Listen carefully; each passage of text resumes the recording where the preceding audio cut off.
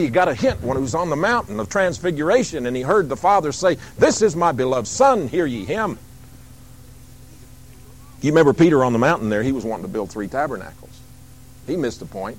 He saw Jesus, he saw the transfiguration, he saw the glorification, he saw Jesus in all of his glory, and he was wanting to put it in a can and sell it somewhere. Let's build 3 tabernacles. Let's don't ever go down from here. Jesus says, "I've got to go to the cross." And Peter says, "Lord, you can't go to the cross." He starts rebuking the Lord. You better watch out when you start rebuking the Lord. The Father says, "This is my beloved Son." Peter, hush. Listen to him. Listen to what he's saying. But on that mountain, he got a hold of something. And then in Matthew 16, he makes this great confession, "Thou art the Christ, the Son of the living God." You say, well, that was Peter. He became an apostle. He had to have that revelation.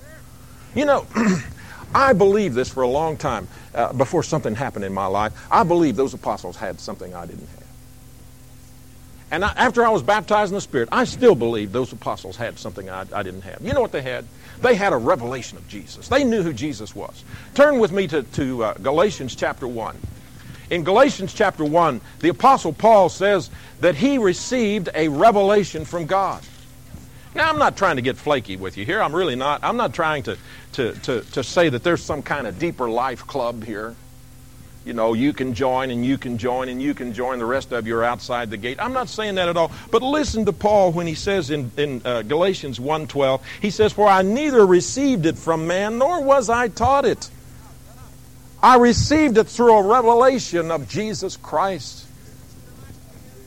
Then in verse 16 he says, "To reveal his Son in me, that I might preach him among the Gentiles. I did not immediately confer or consult with flesh and blood." Listen to me very carefully. When you read the Bible, listen, this isn't Jesus. You don't have Jesus under your arm here. Or if you got one of those little pocket testaments, you can't say, "Well, I got him in my back pocket now." No. This is the gateway to his revelation. This book God will use in your life to reveal the Son of God to you.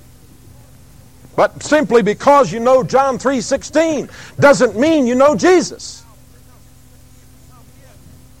And simply because you give the right words to people doesn't mean they're going to get saved.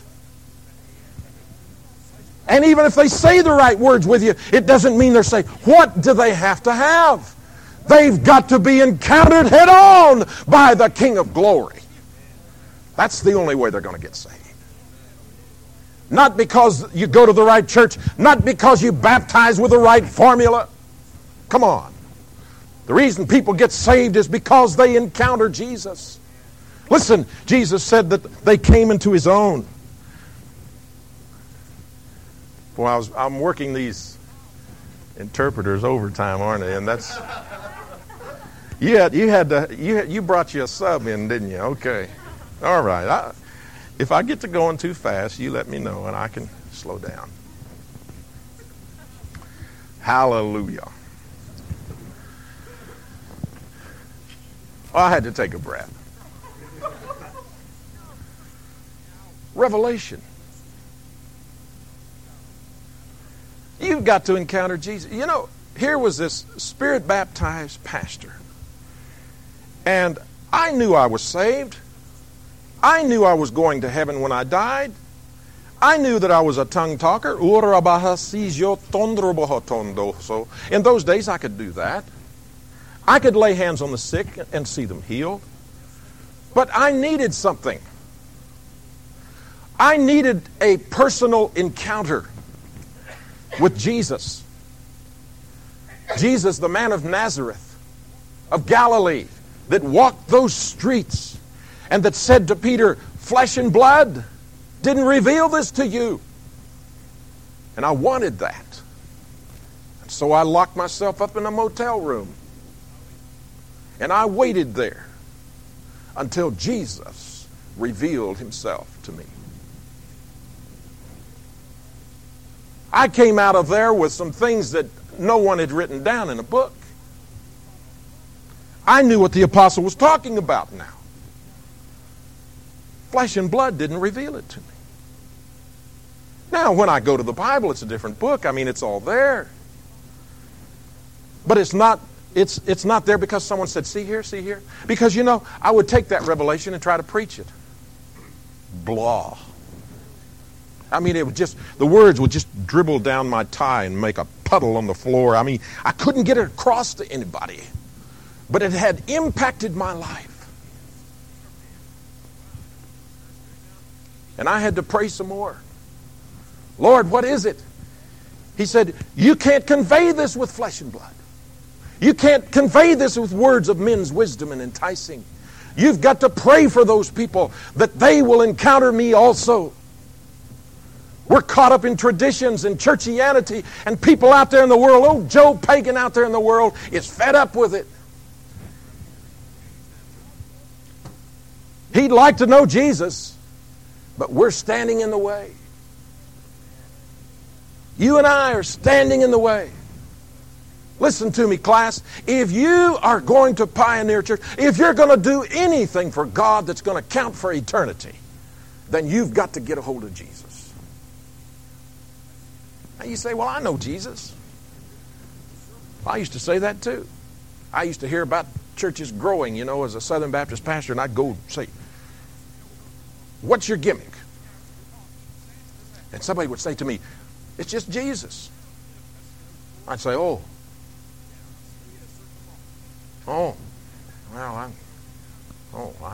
yeah. But that's all it is, folks. He's the breath you breathe, food you eat. It's Him. If when I preach all you get is me, you didn't get your money's worth.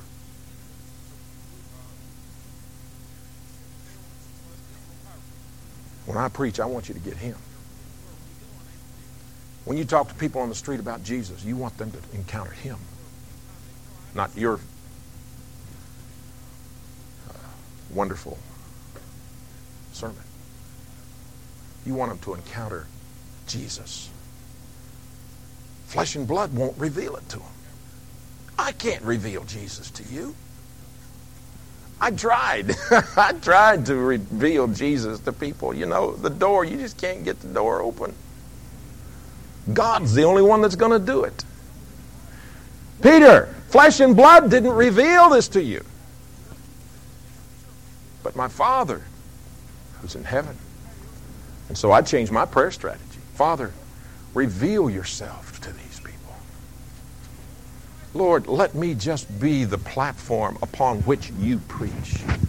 Let my sermon preparation and everything I do just simply be the platter, the tray upon which you feed your people.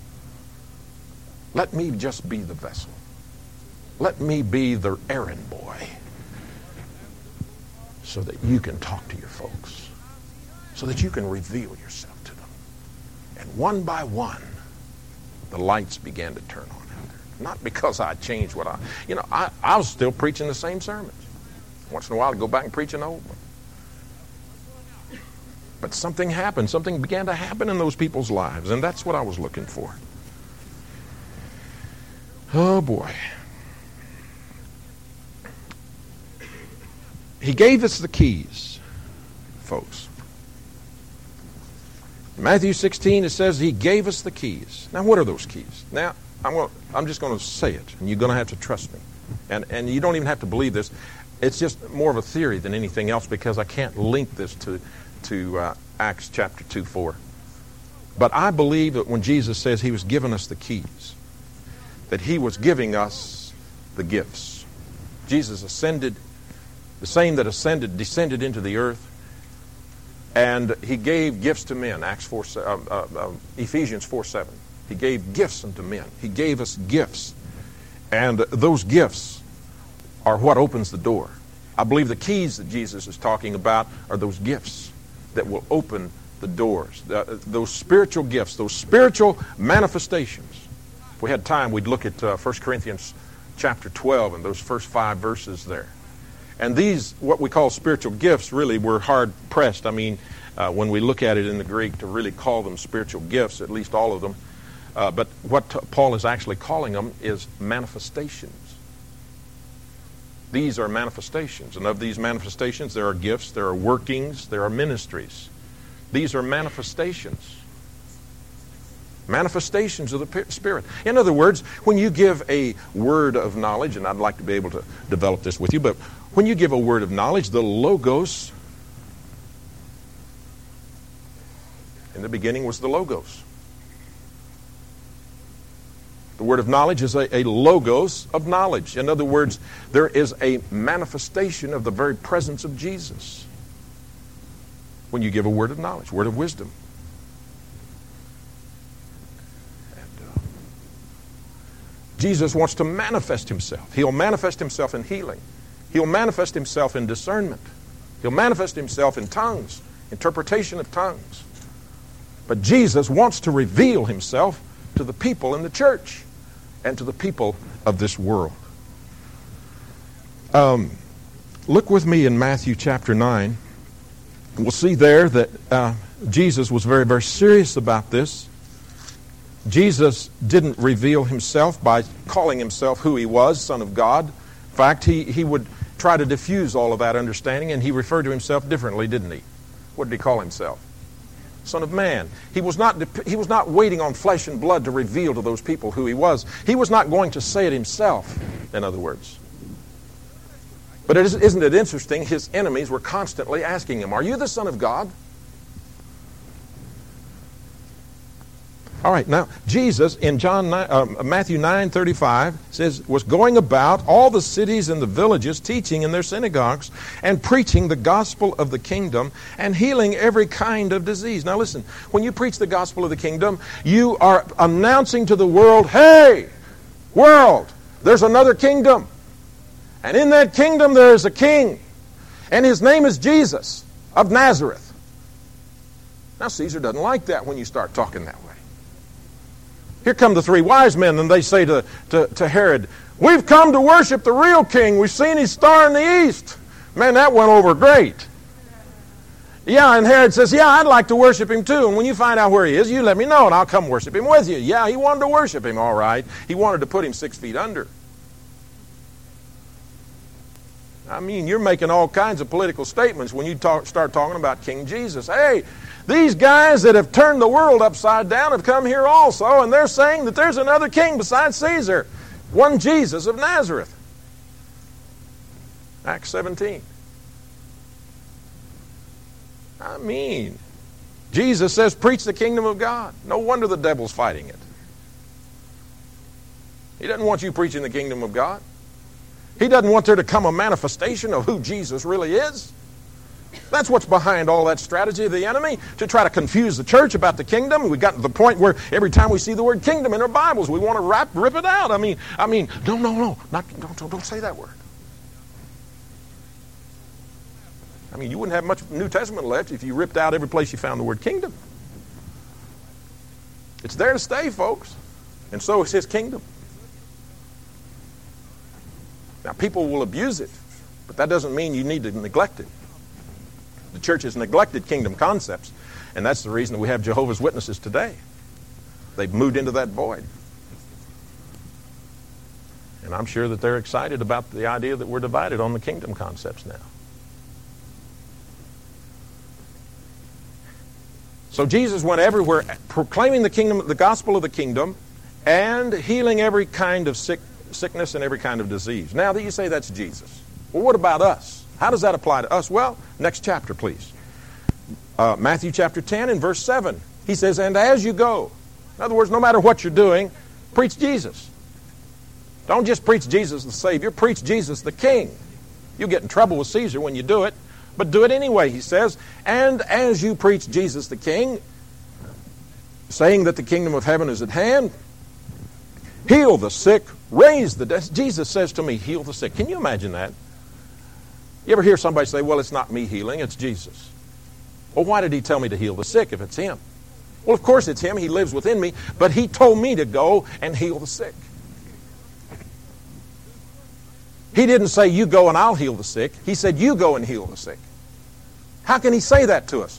I'll tell you how. In the Great Commission, Jesus says, "All authority is given to me. Go ye, therefore, and teach all nations, baptizing them in the name of the Father, Son, and Holy Spirit." In other words, He's got the authority.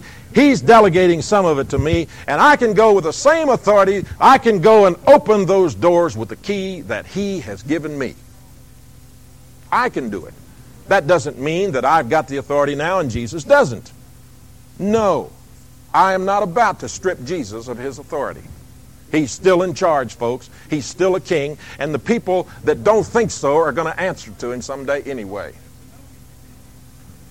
The church is not in charge in that sense. Jesus is still in charge. But He has delegated His authority to me. And it's up to me to use those keys to open doors. He says in that great confession that the gates of hell shall not prevail. He says to Peter, flesh and blood didn't reveal this to you, but my Father who is in heaven. The church, how does it go? The gates of hell, upon this confession, Peter, I will build my church. He didn't build a church on flesh and blood. The revelation didn't come by flesh and blood. He didn't build a church on Peter or any of the other apostles. He built a church on that great confession that Jesus is the Christ. And it came by revelation, and the church is established by that revelation. The church will live or die by that revelation, and the church does not understand revelation. If you're going to pioneer a church, you better know who you are in Christ Jesus. If you're going to go out there and try to win someone to Jesus, you need to understand that Jesus wants to reveal Himself through you.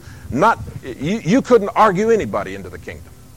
I tell you, I've tried to do that. One time when I was in Philadelphia in 1972, I went to a Southern Baptist convention, me and several Baptist pastor friends of mine, and we heard that the Guru Maharaji was in town. And we thought, well, we'll just go check that dude out and see what he sounds like. And we waited and waited and waited. He never did show up. I started to call him something, but he never did show up. But we tangled with a few of his devotees. And we would try to say to them things like, well, Jesus is the Christ, not this 16-year-old guru that you worship. And he says, well, how do you know that? And we'd go to John 3:16, different places in the Bible, and they'd say to us, those are just words. Listen, folks, if you're going to pioneer a church, you got to have more than words. Our gospel didn't come in word only, but in power and demonstration. You got to have the keys in your hand if you're going to pioneer a church. And you got to turn some doors open, and you got to come up to the very gates of hell and say, in the name of Jesus, let my people go. If you can't do that, stay home. Or you'll eat peanut butter. You like peanut butter? Not bad. I really wouldn't be here today if it weren't peanut butter. I mean, but I wouldn't want a steady diet of it all the time, would you? Okay, see there? I didn't even get to church growth principles, so you'll have to come to my church growth class in the fall.